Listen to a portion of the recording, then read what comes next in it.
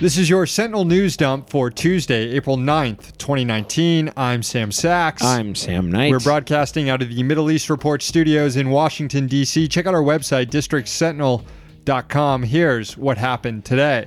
Treasury Secretary Steve Mnuchin confirmed that his agency has communicated with the White House about congressional Democrats wanting to see President Trump's tax returns. Mnuchin claimed today that he wasn't involved and wasn't briefed on specific details of the conversation.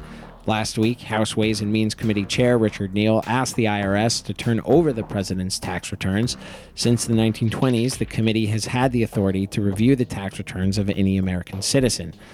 White House Acting Chief of Staff Mick Mulvaney said Sunday that congressional Democrats will never see the president's tax returns. The House passed the Taxpayer First Act, which prohibits the IRS from offering its own free tax filing service. Although the legislation does contain good measures to help low-income taxpayers, like shielding them from aggressive debt collectors, it also amounts to a giveaway to for-profit tax filing companies like TurboTax and HR Block. The bill passed via voice vote with no objections.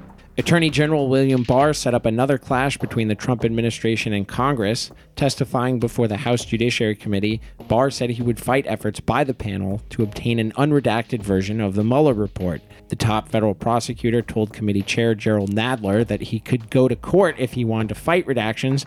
Nadler said he was prepared for a legal fight to obtain an unredacted version of the report. Finally, Democrats on the House Judiciary Committee convened a hearing to look into hate crimes amid increasing right-wing white nationalist violence in the U.S. Unfortunately, the proceedings devolved into new instances of racism and Islamophobia as a result of Republican witnesses on hand, Hitler defender Candace Owens, and the president of the Zionist Organization of America, Morton Klein. At one point in the hearing, Klein called for an investigation into the BDS movement on college campuses. He also argued that Islam is inherently anti-Semitic. Owens and other Republicans attempted to downplay the problem of racist violence, but their argument was undermined by the fact that the YouTube live stream of the hearing had to be shut down due to waves of racist comments.